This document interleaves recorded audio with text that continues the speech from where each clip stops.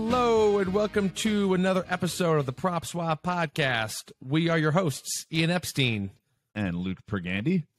And we are also the founders of Prop Swap, the first marketplace to buy and sell sports bets. Thank you so much for joining us this week. We've got another great episode for you.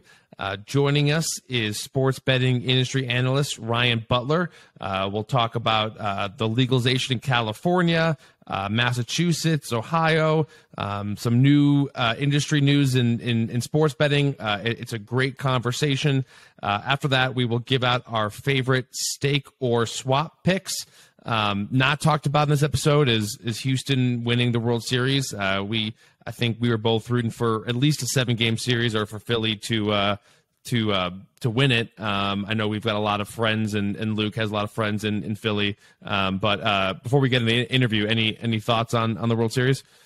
Yeah, I mean, yet again, crazy underdog story gets really, really close to winning the championship and then loses. And what should every single person who had a Philadelphia Phillies future done with that thing? Sold it on PropSwap. Or if you have a ton of capital, make a hedge bet on the Astros. So hope everyone did that. I think back to the Cincinnati Bengals last season. They were 300-1 preseason. They get all the way to the championship and lose. Everyone who had a 300-1 Bengals future should have sold it on PropSwap. Happens again with the Philadelphia Phillies. I think it's reinvigorated their love with the Phillies. There was definitely, I went to a couple of games there last season, season before that. Some regular season games were like 40% filled. So and especially with the Eagles doing so well this season, there was definitely a loss of attention on the Fightins, as they're called over there. So yeah, cool to see. I think it's positive for big city teams to have successful sports teams. I think it's great for the game. So but yeah, hopefully as many people as possible took advantage of PropSwap or making a hedge bet. Both are solid options. So we're moving on. Astros win again.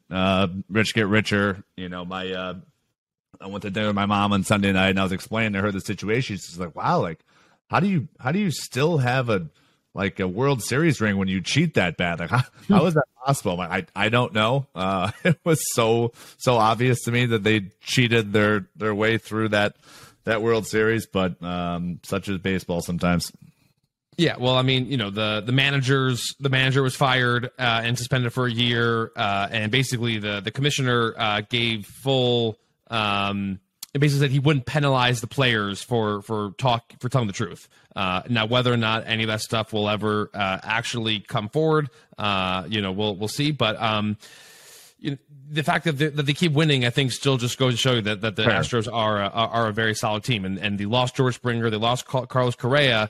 Carlos Correa's replacement, Jeremy Pena, ends up winning the ALS MVP and the World Series MVP. So it is still a very well-ran organization. But yeah, to your point, the only people who made money on Phillies World Series tickets were those who sold or hedged. But there were certainly plenty of people who sold their Phillies bets on PropSwap and made a significant amount of money. I know we've detailed that extensively here on this podcast. So yeah, congrats to all those people out there who were able to take advantage of, you know, Phillies as high as 75-1 to win the World Series during the summer. So, definitely another great season, another great example of how long shots can make it far in professional sports. But it doesn't mean a thing unless you made money on that pick. So. But without further ado, we will get into the interview with Ryan Butler. He covers the sports betting industry on many different levels, and it's a great interview, and we hope you enjoy it. Yeah, he's such a smart guy. Listen in. And we are here with Ryan Butler, sports betting industry analyst and the editor for iGaming Next North America. Hey, Ryan, thanks for joining the PropSwap podcast this week. Happy to be on, guys. Glad to be here. So I thought we would first start with what one of the biggest news items is what's going down in California, which is where you're currently located, covering the story. So just to set the scene, on the ballot this week is the option for Californians to vote to legalize sports betting, and there's two different prop questions that they'll be faced with. So why don't you just break down quickly what the two different options are and the differences between them? Yeah, so there's Proposition 26, which is backed mostly by the state's larger gaming tribes. That would be retail or in-person only sports books at tribal casinos and a couple horse tracks. And then there's Proposition 27, much more expansive. This one has been spent tens of millions of dollars spent by DraftKings, FanDuel, BetMGM, even Barstool, BetFanatics, a couple other companies that have put in 10 million or more into that. That would be your typical statewide mobile one. So far, far more expansive, far more consequential one. But as we're seeing, 27 is actually doing worse than 26 for a lot of different reasons with it. Yeah. And so, I think all three of us thought, when this first got announced that this would be a ballot question, it was like, it's a no-brainer. I mean, we've been hearing it for years. I mean, Californians, they've been going to Vegas for years to make their sports bets. Why wouldn't they want to be able to bet on their phone, or at the very least be able to drive to their nearest tribal casino and make a sports bet? But as you mentioned, it is trending in the wrong direction and heavily. Why is that happening? I mean, everyone thought that this was a slam dunk, but why is the trends voting towards no? Yeah, a lot of different factors to go with it. One of the big ones was the fact that there was two propositions. That in itself was confusing. People didn't know what that was going with. The single biggest factor, though, is that 26, again, the tribes and all that, they spent most of their campaign money against 27. There was so much antagonism towards that. There's a lot of tradition, there's a lot of history here with the tribes and their casinos in California. They fear that the online sports betting could take away revenue from them. That could then jeopardize their casinos, which could then jeopardize their communities. A lot of these towns in California, the tribal casinos are the single or maybe only employer in a lot of rural areas and all that. So there's a lot of fear of that. And then ultimately this would lead to online casino gaming that would be controlled by these companies, and that it would hurt the tribes long term. So they spent most of their efforts campaigning against 27. So not only there wasn't a whole lot of people supporting 26, a lot of that campaign money, a lot of it went against 27. That was one factor. And as well, that there was 27, which was phrased very much as this is a coalition to help homelessness issues and mental health issues. Sure, noble, wonderful, good things that we want. But the problem is because it was very much framed that way, people in California have kind of thought that was almost misleading, because it's really through sports betting that this does it. They're not some benevolent charity group. They're companies. They want to do it. Now, those tax revenues would go towards these good causes, obviously, but it's still, Californians kind of thought that was a little misleading, talking with a lot of them on the ground here and earlier in the year. And B, it's also just the best case scenario for these sports books to generate money. You're looking at a couple $100 million, maybe $1 billion plus in tax revenue, and that's wonderful. The California state budget alone is over $250 billion. So you can look at it, it's less than 0.5%. Great thing. It's better than nothing. That would have been nice, but it's not going to solve the problem. It just is just a drop in the bucket. Best case scenario. So some of the many factors that went into it. It was a confusing, frustrating process. And then one final note with it is that the group spent combined, pro and con, over $600 million on this initiative, most of which went to advertising. And people here in California just got sick of the ads. They were so sick of everything with it. They just said, no, thank you. We don't want anything to do with this. Go away. And there was just a lot of anger that went towards it. So some of the many factors that helped explain that what seemed like something that would happen maybe 6 months ago, it looks like it's headed for defeat. Yeah. So with 27, which is the mobile sports betting prop, wouldn't DraftKings and FanDuel and Barstool have to pay the tribal casinos to get active in the state of California? Like, the tribes still would have got some cut, just like other states have, where there's basically like a license fee that gets paid to the brick and mortar casinos, that the mobile operators who have zero brick and mortar presence in a given state, wouldn't those guys still have to cut a check to the tribal casinos to go live? Yeah, but it's just such a small fraction of it. We also have to keep in mind sports betting in itself, as big an industry as it is. There's new estimates coming out that we're going to have $100 billion wagered legally this year, right around there. That's what we're looking at for the calendar year. But we also have estimates that there's going to be more than $400 billion wagered illegally. So you have to keep in mind that we have that huge of an industry. As big as it is, it pales in comparison to the traditional casino games, slots specifically, which is most of the revenue, as well as table games. So sports betting is just a small fraction of this. It's less than 10% for most casinos in a best case scenario. So you have that small fraction. The sports books would only give the tribes a small fraction of that small fraction, and so their idea is that money is definitely not worth the idea that maybe long term they get the sports books online. That's money that people not coming to our casinos and again, the biggest thing is online casino gaming, the online slots, the online table games. That is their long-term biggest fear. Their idea is that if we don't have people coming to our casinos, we're going to be in trouble. One other thing that we could mention too is that maybe they could have reached what we would have wanted is maybe a compromise, maybe a better deal or something with it. Instead of Prop 26 and Prop 27, we had one thing that everybody came together, everyone got the benefit of it. We've seen this in Connecticut where they had tribes work with their lottery, actually opened up, and in some lower income communities, they got a sports betting option. They worked with their horse tracks and their OTBs. They all came together and got a deal where everybody got 90% of what they wanted. Here in California, we are $600 million later, and every indication is that we're going to get nothing done. It's so crazy. I mean, people ask me all the time, what's going on with California, and I say the tribes have the attitude of either only we can have it or no one can have it. And there really is no compromising when it comes to the California tribes. Are there examples of other states where the tribal casinos or just the regular brick and mortar casinos kind of caved on it, and then they saw their business kind of tank? Because I've always been of the opinion that it's having sports betting is a great way to get users on a database and to engage those users. And it's not this huge death knell to land-based casinos that a lot of people think it is. It's still so crazy. So it's even in Nevada, the most progressive gambling state ever. They also are against online casino gaming.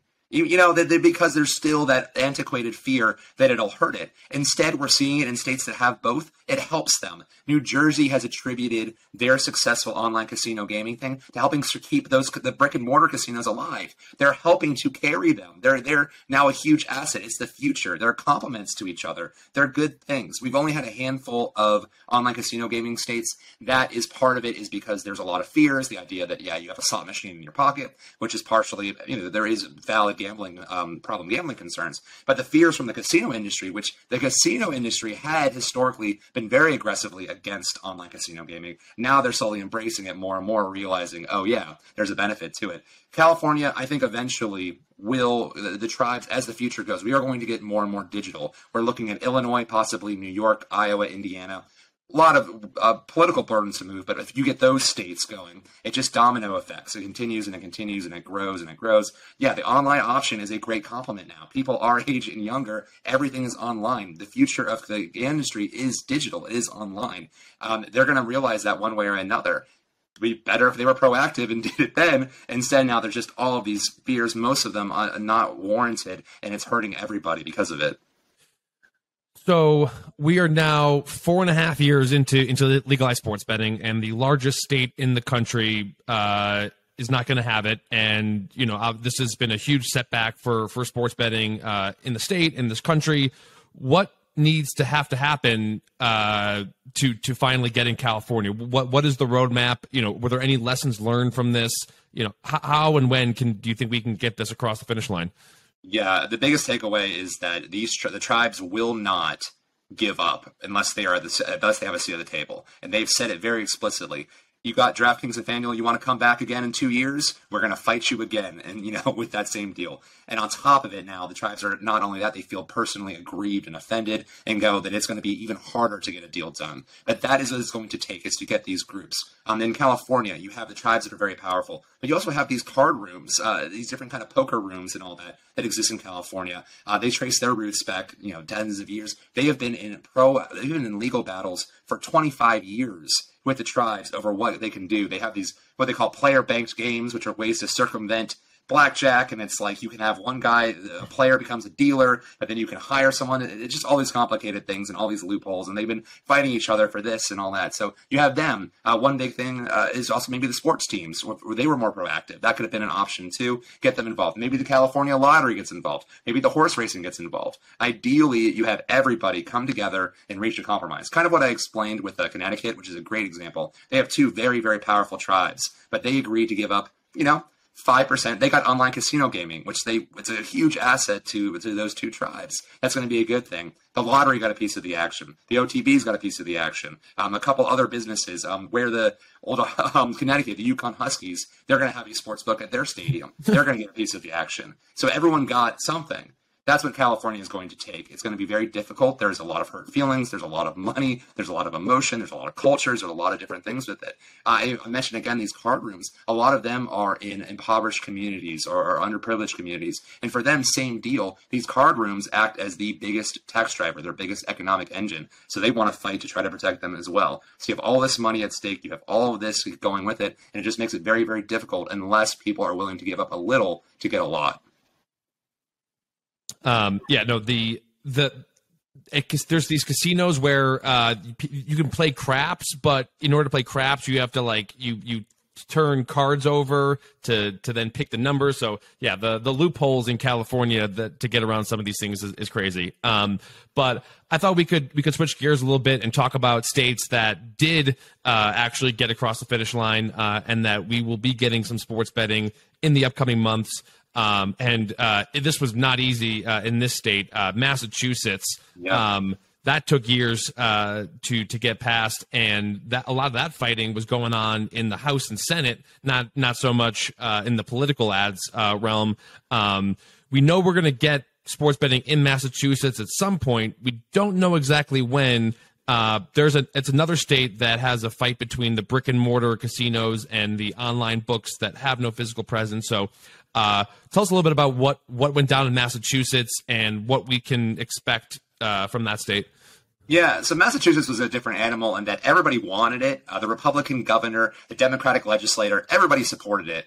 It was figuring out how we do it. And they passed their bill at 6 a.m., the day after their session was supposed to end. Under Massachusetts law, they can declare overtime, even though their session expired, and they just declared overtime, and then they reached out this deal, hammered it out at 5:30, approved it at 6 a.m., having been there for 24 hours working on it. So anyway, it was kind of a crazy thing, but we're glad to have it. Kind of what you're talking about, the dichotomy. One of the big things we looked at in Massachusetts was that you have three casinos. You have the Wynn Encore in Boston, you have the MGM Springfield, and then you have Plain Ridge Park, which is owned by Penn Entertainment, Barstool's parent company, a little bit smaller casino, but those three. And so they were like, well, we've been here for a while or a couple years more. We put a lot of money into this. We want kind of preferential treatment. So they did, in a way, get that.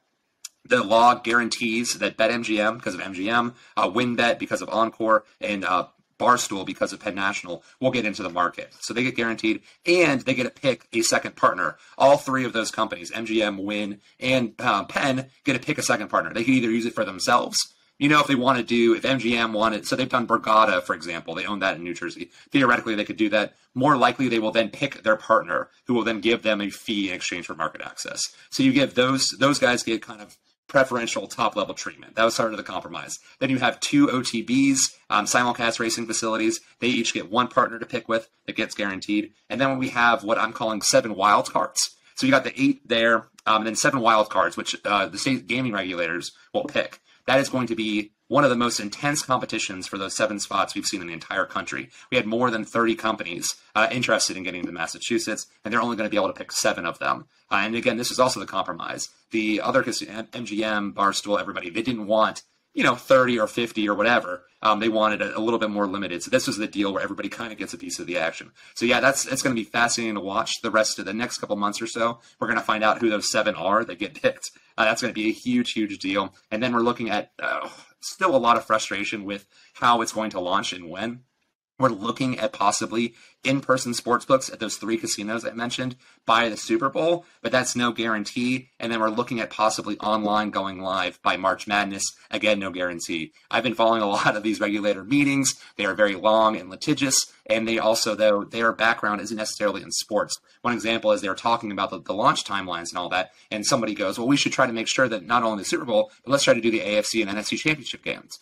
Several of the people making these decisions didn't know what that meant, what the AFC and NFC championship games are. So you have to keep that in mind, that they're not necessarily sports experts as we go through this process. And they've said in other states, for example, Kansas earlier this year, they go, we're going to go live the Thursday of the NFL opener. That was very specifically and intentionally done. Make sure we get every NFL regular season game. In Massachusetts, they've said, we're not going to necessarily bend our way to make sure that you get it. It would be really frustrating, for example, if they go live like the day after the Super Bowl or something, which would be a huge blow. Or like they may miss that first weekend of March Madness, which gets so much action. So again, it's just kind of a frustrating thing. Good news is Massachusetts is coming. It's going to be statewide mobile. It's going to have 15 options. They're going to be all really good books because it's going to get really hard to get in. That's just kind of a frustrating thing as we wait those final few months here before we go live.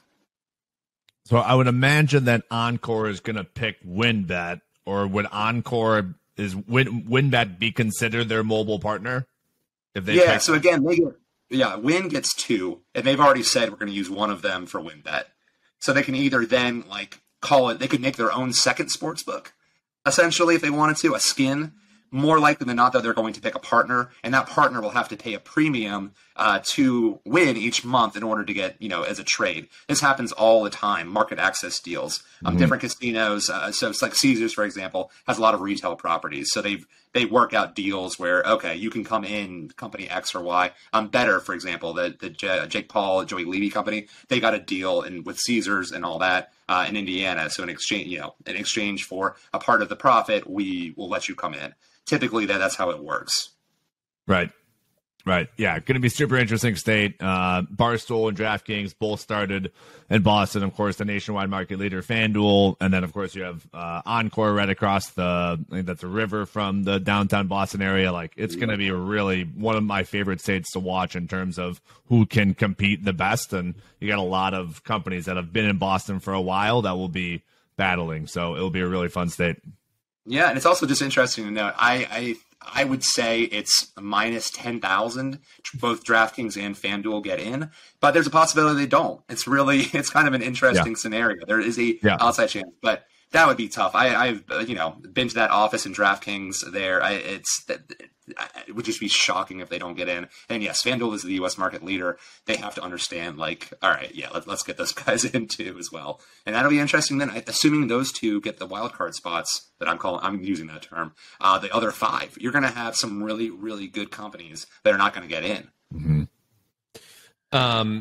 I want to talk about some other states, but speaking of companies that may or may not get in or starting to switch their stance. There was a story last week about Ballybet, or Bally's, which is a casino operator as well as a sportsbook operator. They own regional sports networks. They've been trying to make a big splash over the years, but at their, I think it was the quarterly earnings call, there was kind of the subtle message of, we're going to start to eliminate things that are not making money. My personal interpretation was more so about the state of New York and the fact that it's literally impossible for sportsbooks to make a profit with a 51% tax rate in New York. But are we going to start to see some of these books that have been active for the last couple of years and made a huge investment? I mean, we've already seen it with Fubo, right? They acquired a company, Victory, to make a splash in sports betting, and they've already folded that up. Do you think we're going to start to see some of these books that have been active the last couple of years start to just go away or pull back significantly?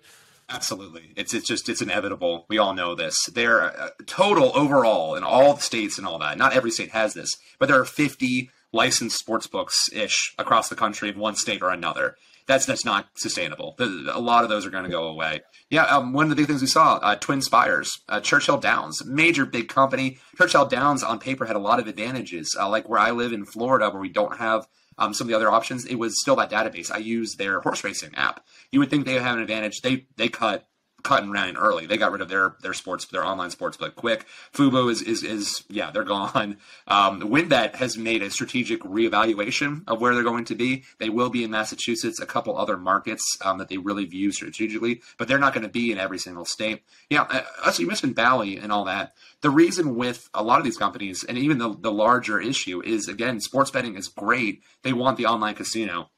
Bally's is hoping that New York legalizes online casino gaming. That is what's keeping them afloat right now. Bally's is losing money essentially every week and every month in New York before even the expenses and the advertising and all that. They are just an afterthought in a state with only 9 sports books. So that is their long-term hope. There is going to be 3 casino licenses in New York up for grabs as part of an example. They're hoping maybe they win one of those. Bally's will. They won the bid in Chicago. That's going to be a huge deal. They're going to launch. So that's kind of, when they talk about reevaluating it, they will go live in Illinois, for example, as a supplement and a complement to their brick and mortar. So yes, we're going to see more strategic reevaluation, or whatever term they want to use. And we're also going to see guys just completely fold up. It's so hard. DraftKings, FanDuel, BetMGM, Caesars make up 80% of handle. So you have that already, and then you add BetRivers, PointsBet, Barstool. That's another 5 to 10%. So you got those 45 other companies fighting for less than 10% market share. It's just not it's just not sustainable. Yeah, but yet we still see new as one goes away, 3 new ones come in, and I'm looking specifically at Ohio, which is going to have a tremendous amount of sports books, a lot of the same names you just mentioned, but some new ones, including Better, who you mentioned briefly, and I do want to talk about micro betting in a second, but explain exactly what the landscape of Ohio is going to look like, because we've got brick and mortar casinos, we've got online betting, and then we're going to have betting inside the stadiums as well. Yep. I know, we talked a couple weeks ago. Luke was just at the football stadium in Cleveland, and I mean, it's already a free for all in terms of advertising, and it doesn't go live until January 1st. So just give us a little overview of what Ohio is going to look like. Yeah, Ohio's going to be, from a market perspective, one of the best states in the country. Really permissive, good laws, very reasonable tax rates. And we're going to have 25 or so sports books live by early next year. So you got everybody in with it. Now, again, we still expect DraftKings, FanDuel, BetMGM, and Caesars to have 80% plus in that. Ohio also, MGM has a casino, so that's a big advantage. They get those player databases and all that. Caesars has properties. That's a big advantage. Also, Penn National and Barstool, or Penn Entertainment and Barstool, they have 4 properties, so that's going to be an advantage as well with them. But yes, we're going to have sports books at all these casinos. We're going to have sports books at most of the NFL stadiums, most MLB stadiums. We're going to have all that. Another company we haven't even mentioned, Bet365, which is one of the few companies that really could make noise in the U.S. that hasn't already. Bet365, for non-American audiences, they are maybe the big player in sports betting in Europe. They are huge, massive. They are privately owned, which is a big deal as well. So they don't have to answer to a board. They don't have to disclose their financials, but we know they have a lot of money. And if they want to, they could come into the U.S. They haven't. They've been very, very slow and strategic, but that could be a big one too. They are really applauded by the industry for having the best lines, the best interface, the best app, and all that. So Bet365, which is partnered with the Cleveland Guardians, if I'm not mistaken, is going to be another big one as well. Not only the in-stadium sports book, but also the mobile book. So everybody's going to be jumping in. It's going to be a really fascinating market. It's also going to be one of the first where everybody's going to be opening on the same day. That's kind of rare too. It happens in some states and others, but now we have all the big players. They're established. They've gotten their reputation. They've got their finances. This is a big state with great sports teams. Big population. It's going to be a really, really important, fascinating market to watch. And then another company, which I think a lot of people think is kind of the 800-pound gorilla in the room, is Fanatics. Multi-billion-dollar company ran by Michael Rubin, who's been super successful. They talked about getting sports betting for years. They hired away the former CEO of FanDuel, Matt King, to come run their sports book. They've said they're going to go live in Ohio and a bunch of other states, but no one's really still seen their product, and I'm not so sure even what product they're using, because you either got to build your own, you have to license existing tech from a third-party platform provider, or you got to acquire someone. And to my knowledge, they haven't publicly done any of those 3 things. So They say that they're going to, they've got this huge database of customers from people who shop on their website, which I totally agree with. Now, whether the same person who's buying a gift for their husband, a jersey, is the same person who's going to make a sports wager, I'm not so sure. But what do you think is in store for Fanatics, for this giant company that's going to make this huge splash? Yeah, and I'm glad we brought that up to another big one. It's one of the few companies, along with Bet365, that I think could change up the status quo a bit. It is really surprising that we've heard a lot of rumors, but even through my reporting and talking with everybody, we're not 100% sure what it is going to look like at all. Like you said, beyond the talent, which you mentioned some people, there's a lot of other behind-the-scenes things like that are coming down the pipe. They have put their money in. Michael Rubin has been, pretty successful, obviously, with what he's done. There's a lot of talent is so important. So I've heard the whole gamut, and you're absolutely right. Fanatics is either going to have to license with a third-party company for tech, or they're going to have to build their own, or they're going to have to acquire a company. We don't know which way they're going to go. I've heard all three possibilities, and they actually could do all three.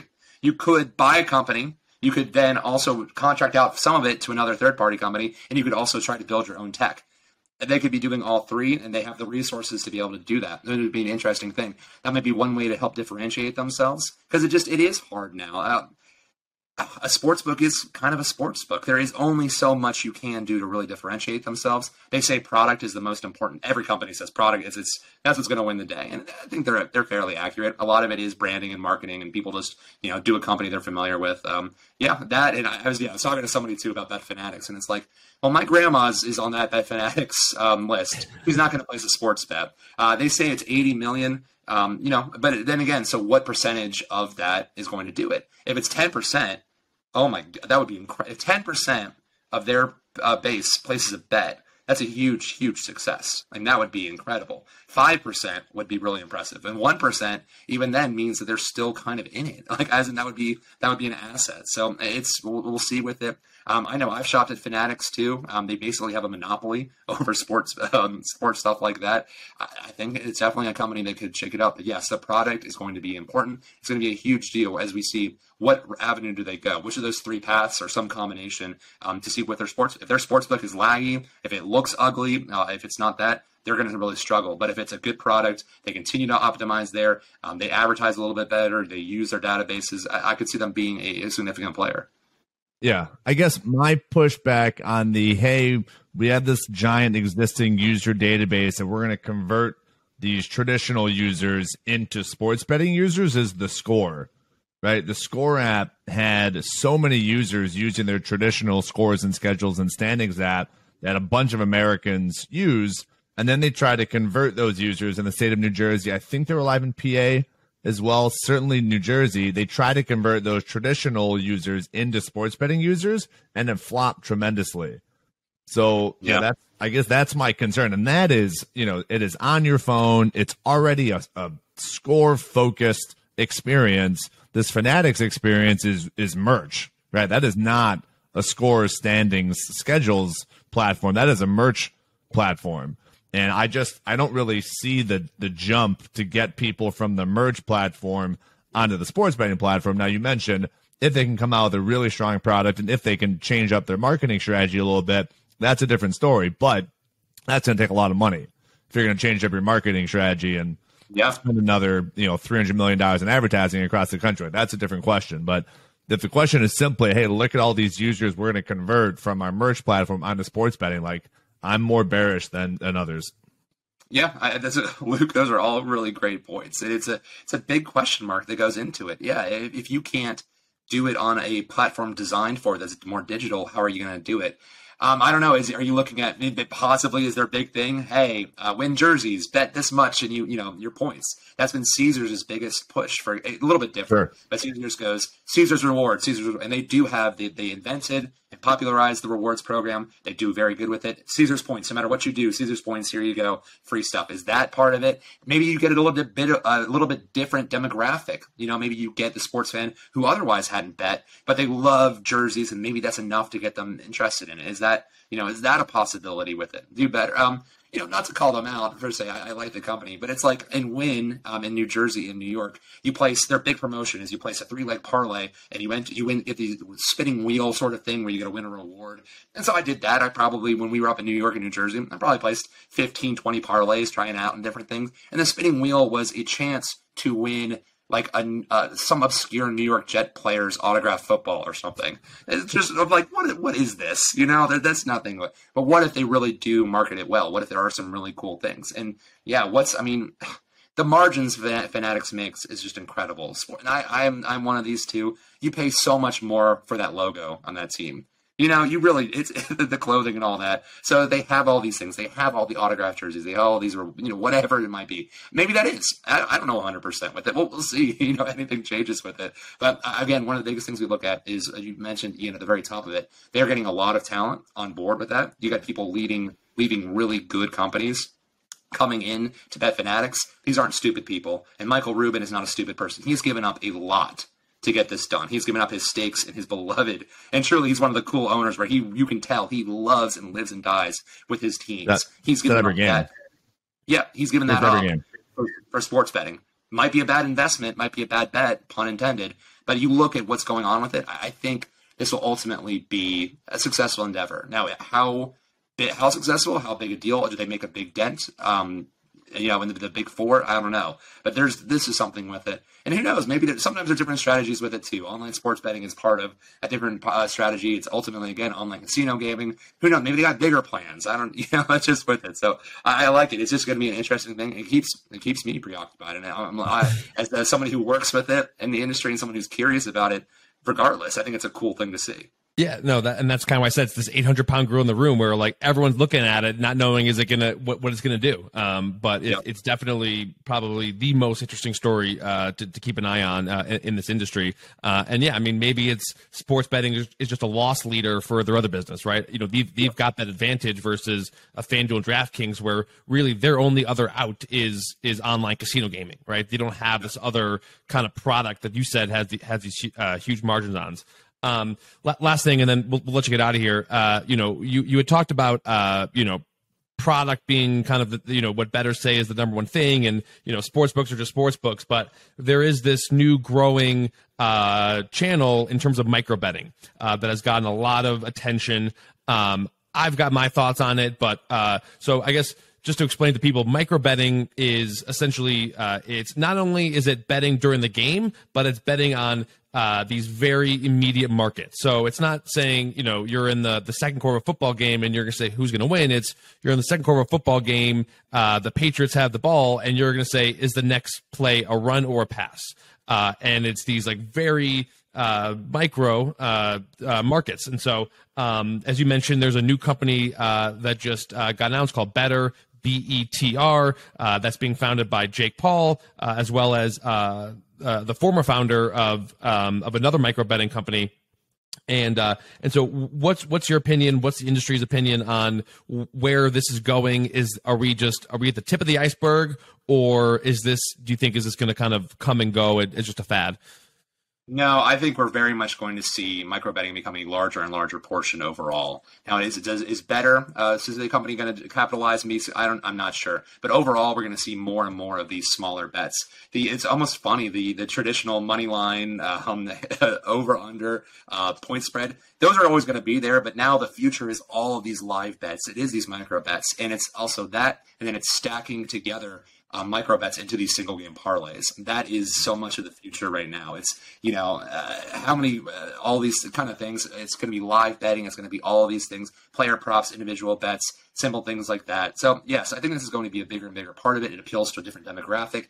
Sports betting is intimidating. It really, I didn't know before I really started getting into it a little bit, but most people don't, they see minus 200. Well, what does that mean? What does plus 180 mean? What is this? And they look at the board and all that, and there's a certain insularity to the sports betting environment traditionally that makes it hard for people to jump into it. What Jake Paul and Joey Levy, who founded SimpleBet, are doing is very much like an example of their platform, which hasn't been released yet, but we'll see, is Aaron Judge going to hit a home run? like yes or no, stuff like that, smaller bets, and it just makes it a little bit easier. So I think we're going to see more options with that. There are also higher margins for it. When I say sports books are all the same, what I mean mostly is that perspective of your point spread. Okay, every single game, maybe it's 10, it's whatever, your team's going to be favored by 10. Well, one book might have it at 9.5, which is a big deal. One might have it at 10.5. But that's it. That's it's the same bet essentially all across the board there. Your difference becomes in, okay, how quickly, how much we can promote these very small incident bets that people are also interested in as well. That can help them jump into it. And you get even higher margins. Because of the competition, it's still VIG of -110 on a point spread bet. Pretty much everywhere you go, that's going to be the same VIG. It's going to be the same odds. They know what this is. It's optimized very well. Well, these micro bets, they can get higher VIGs indirectly. Especially, I use that Aaron Judge example. That's what Better's been using. Everyone was betting on him to hit a home run during the end of it. Well, you can then take advantage of that. Everyone wanted to bet on Aaron Judge, so you can get higher margins for each of them. Even if it's not really accurately with it. So you have that. These sports books are about 7% margin, 7% win rate off that. They want it higher because they're getting pressure with it. And these micro bets, these player prop bets, you still see it on most sports books. Even a traditional, let's say individual player's rushing yards, over under 70. Well, the VIG might be -120 both sides instead of standard 110. That's fairly common. You're getting higher margins off of that. So all of those things, long-winded there, but they all tie into a future where, in different ways, in different avenues, and all these things. But this is going to be the future: is the general concept of micro betting, live betting, in-play betting, player prop betting, instead of your standard, point spread, total, and money lines. Yeah. No, I agree with that for certain. I guess those are two kind of different questions there. You also said, well, people don't know what -180 means. I agree with you, but that doesn't necessarily mean that a DraftKings or FanDuel couldn't optimize their app to say, okay, instead of it being -110, it's bet 10 to win 9, right? It would show if you right?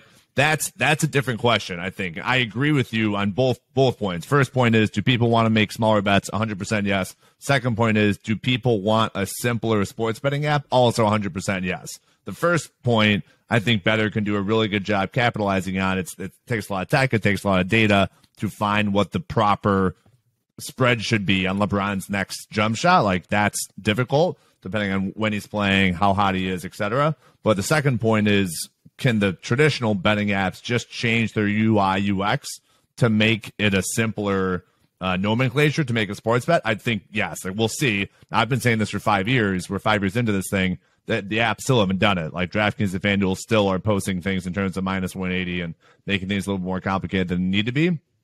But yeah, we'll see who wins that. But I agree with you from both of those points. Luke, on that point, I love that point though. It's because it's like you can change the language on Facebook, for example, really, really quickly, really easily. I don't know how the tech or how any of that works, but shouldn't you just instead of you play when you log in, you place a toggle that goes, I'm a beginner, and then instead of saying -110, it says risk 11 to win 10. Yes, I figure you could do that, right? It can't be that much harder.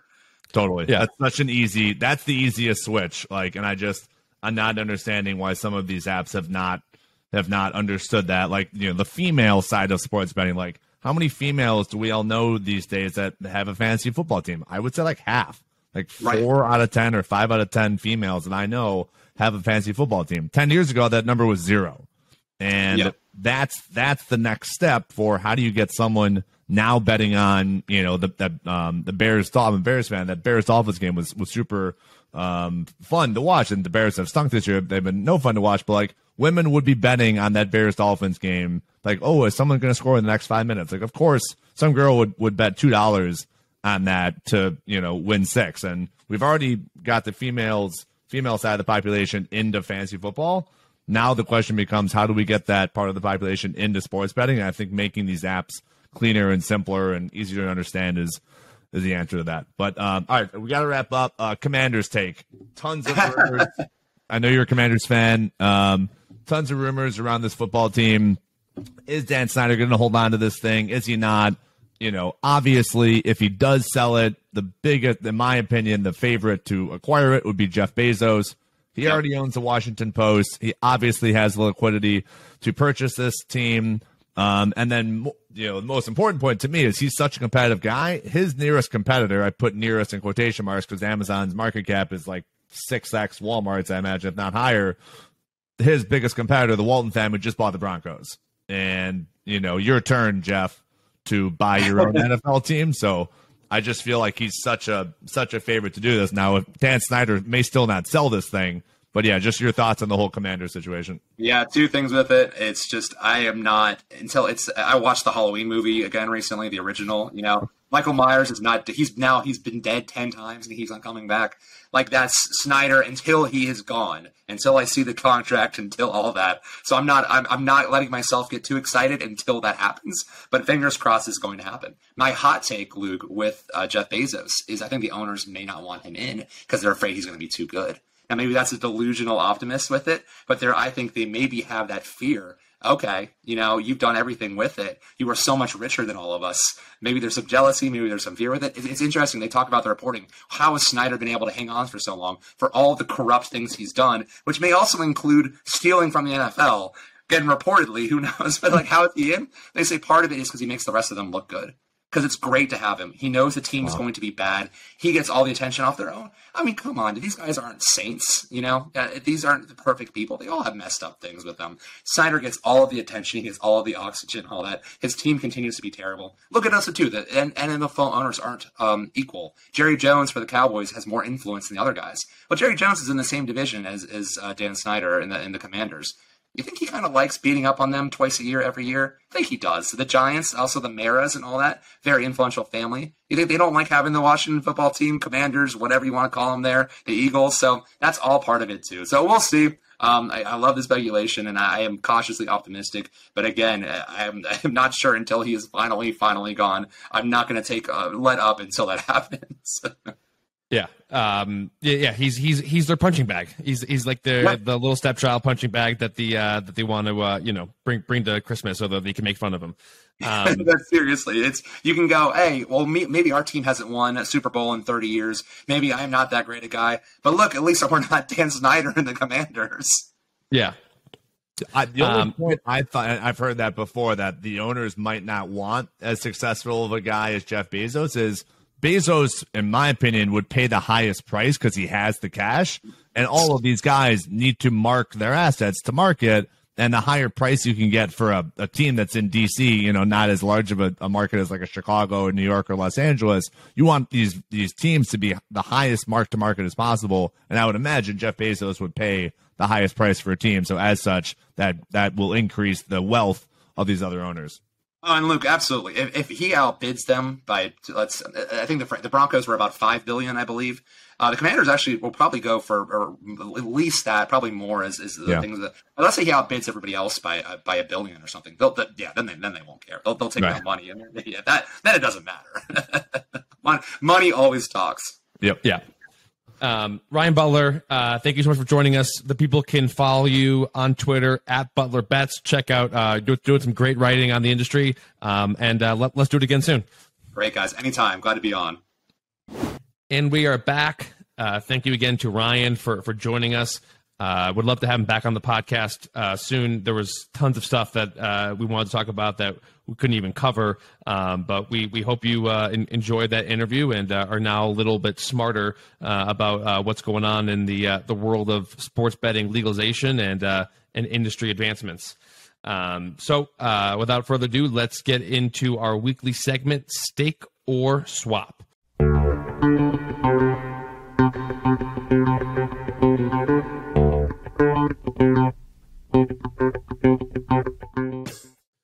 First up, we'll be talking a little college football. This Saturday was nothing short of crazy with a couple upsets. A game that we thought might be close. Georgia definitely dominated Tennessee at home, but that was also could be kind of expected. But Alabama losing to LSU was a crazy upset. Clemson losing to Notre Dame was an upset. And so that has opened up the door to a few more teams to make it to the college football playoff. So the first team we're going to talk about is Oregon to win the championship at 30-1 odds. I will go first. I am going to stake the Ducks right now at 30-1 odds. So as I mentioned, Alabama's pretty much out of it.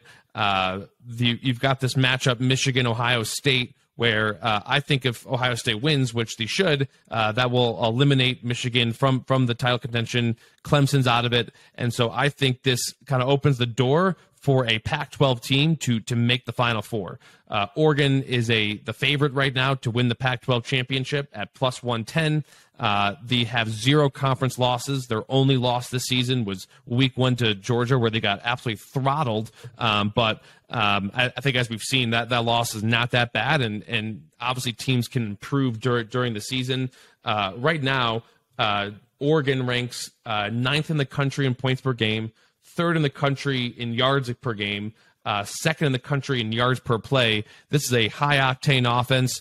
Obviously, if they do make the playoff, I think you would much rather play Ohio State as like a 2 versus a 3 seed rather than playing Georgia, where they would be a significant double-digit underdog. But for those reasons, I am staking Oregon. I think they could run the table and make the playoff.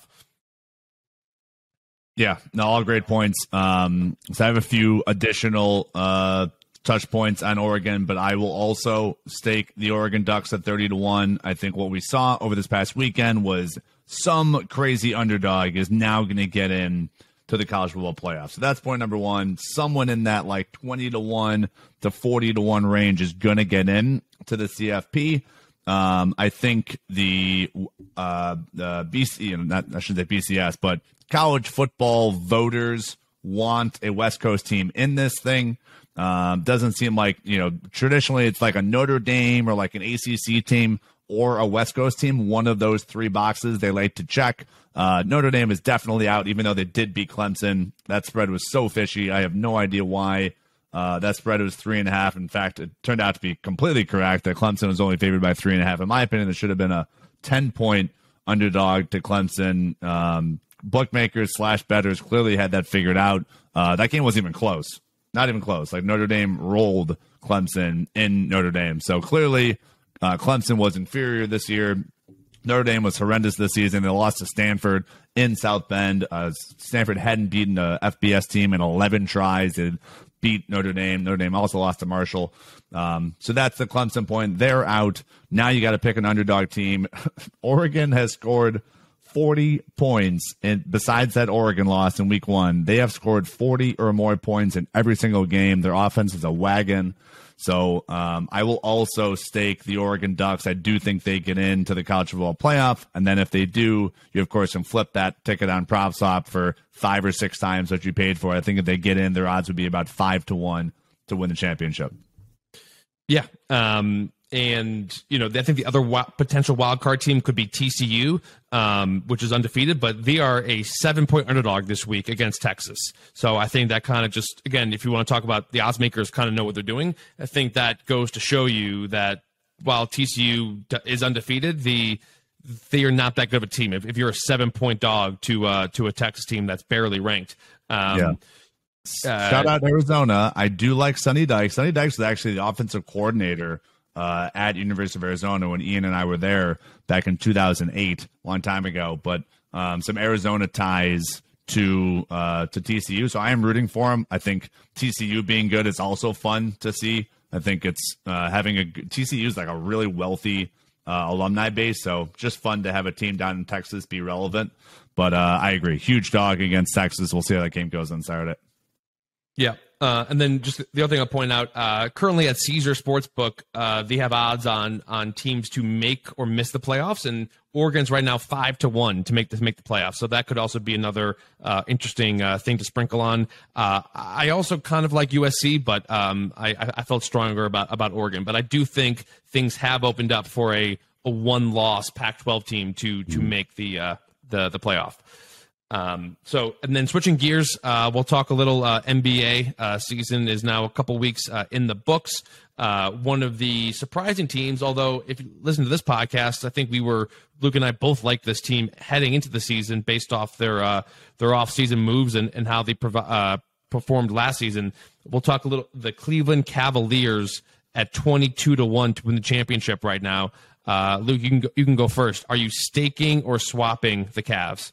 Yeah, this is a podcast about positivity apparently this week. I will also stake the Cleveland Cavaliers. They are 22-1 at Borgata/BetMGM. Meanwhile, they are 15-1 at Caesars. So immediately value there. If you price shop, if you have access to BetMGM, make sure you line shop before you make any bets. That's what we preach on this podcast all the time. So grab them at 22-1. They beat, I was at the game last Wednesday. Boston came into Cleveland. That game, while it did go into overtime, Cleveland was dominant. Yes, Jaylen Brown and Jason Tatum, when they're hot, like they're difficult to guard. But in my opinion, that's really all Boston has. Like if Tatum and or Jaylen Brown have off nights, like they're going to have issues. Boston will. Cleveland's a much more balanced team. Donovan Mitchell is getting MVP chance at the end of the game. They were a great team last year. You add a superstar to the mix. I think the Cleveland Cavaliers at 22-1 is a ton of value. I think the Brooklyn Nets are a circus. I don't trust that team. I do still like the Sixers, but the Sixers odds, you can see them at 16-1. So, are the Sixers 25% better than the Cavs? I don't think so. I think those two teams are very similar. And I certainly don't think that the Celtics should be 5-1 if the Cavs are 22-1. They are not 4 times better than the Cleveland Cavaliers are. So for all those reasons, I will be staking the Cavs at 22-1. I wish I got them earlier. Yeah, and I mean, there was definitely some prop swappers who got them earlier. I will be staking the Cavs as well. Like I said, we talked on this podcast. They were, I think, tremendously undervalued this offseason, and I think people were thinking about how the end of the season, which they were hurt a lot by Jared Allen being injured, and that really kind of decimated their interior defense. And then they acquired Donovan Mitchell, and I think they were even further undervalued, even though the odds did move. They did not move far enough. And we have some prop swappers who are getting them at 80-1 pre-trade, 40-1 post-trade, and it's gelling. Right. I mean, people thought, could Darius Garland and Donovan Mitchell play together? The answer has been a resounding yes. The second-year player, Evan Mobley, he's a terror on defense where he can guard almost any position. And so really it's the defense that I think is kind of the calling card for this team. They're second in the league in points allowed. They are number 1 in margin, right? So they are outscoring opponents over 12 points a game, which is number 1. Right? They're in terms of points scored versus points allowed. So if you can hang your hat on defense versus shooting, right? Like, for example, the Jazz right now have been this huge surprise team, but that's just because they've been shooting the lights out. And that's usually not something that can be sustainable over 82 games. But if you're good on defense and you have depth like the Cavs do, I think that's a recipe for success. So I do still think there is some value right now at 22-1. If you start to see those odds drop to like 12-1, 10-1, then I think that's probably where you might want to start selling. Because again, I mean, everything is so injury dependent, right? If someone goes down for 6 to 8 weeks, whether it's Mobley or Mitchell, or I think they can probably play without Garland, but NBA is such a long season where injuries, an injury to one player can so drastically affect that. I think the Cavs are a great example of value right now. Get in still while the odds are above 20-1, and then hopefully get out midway through the season, and then maybe revisit them again in the playoffs. But I will be staking the Cavs as well. So that will do it for this week's episode of the Prop Swap Podcast. Thank you to Ryan for joining us. Thank you for tuning in. Please make sure to subscribe, leave a rating, and we will talk to you next week.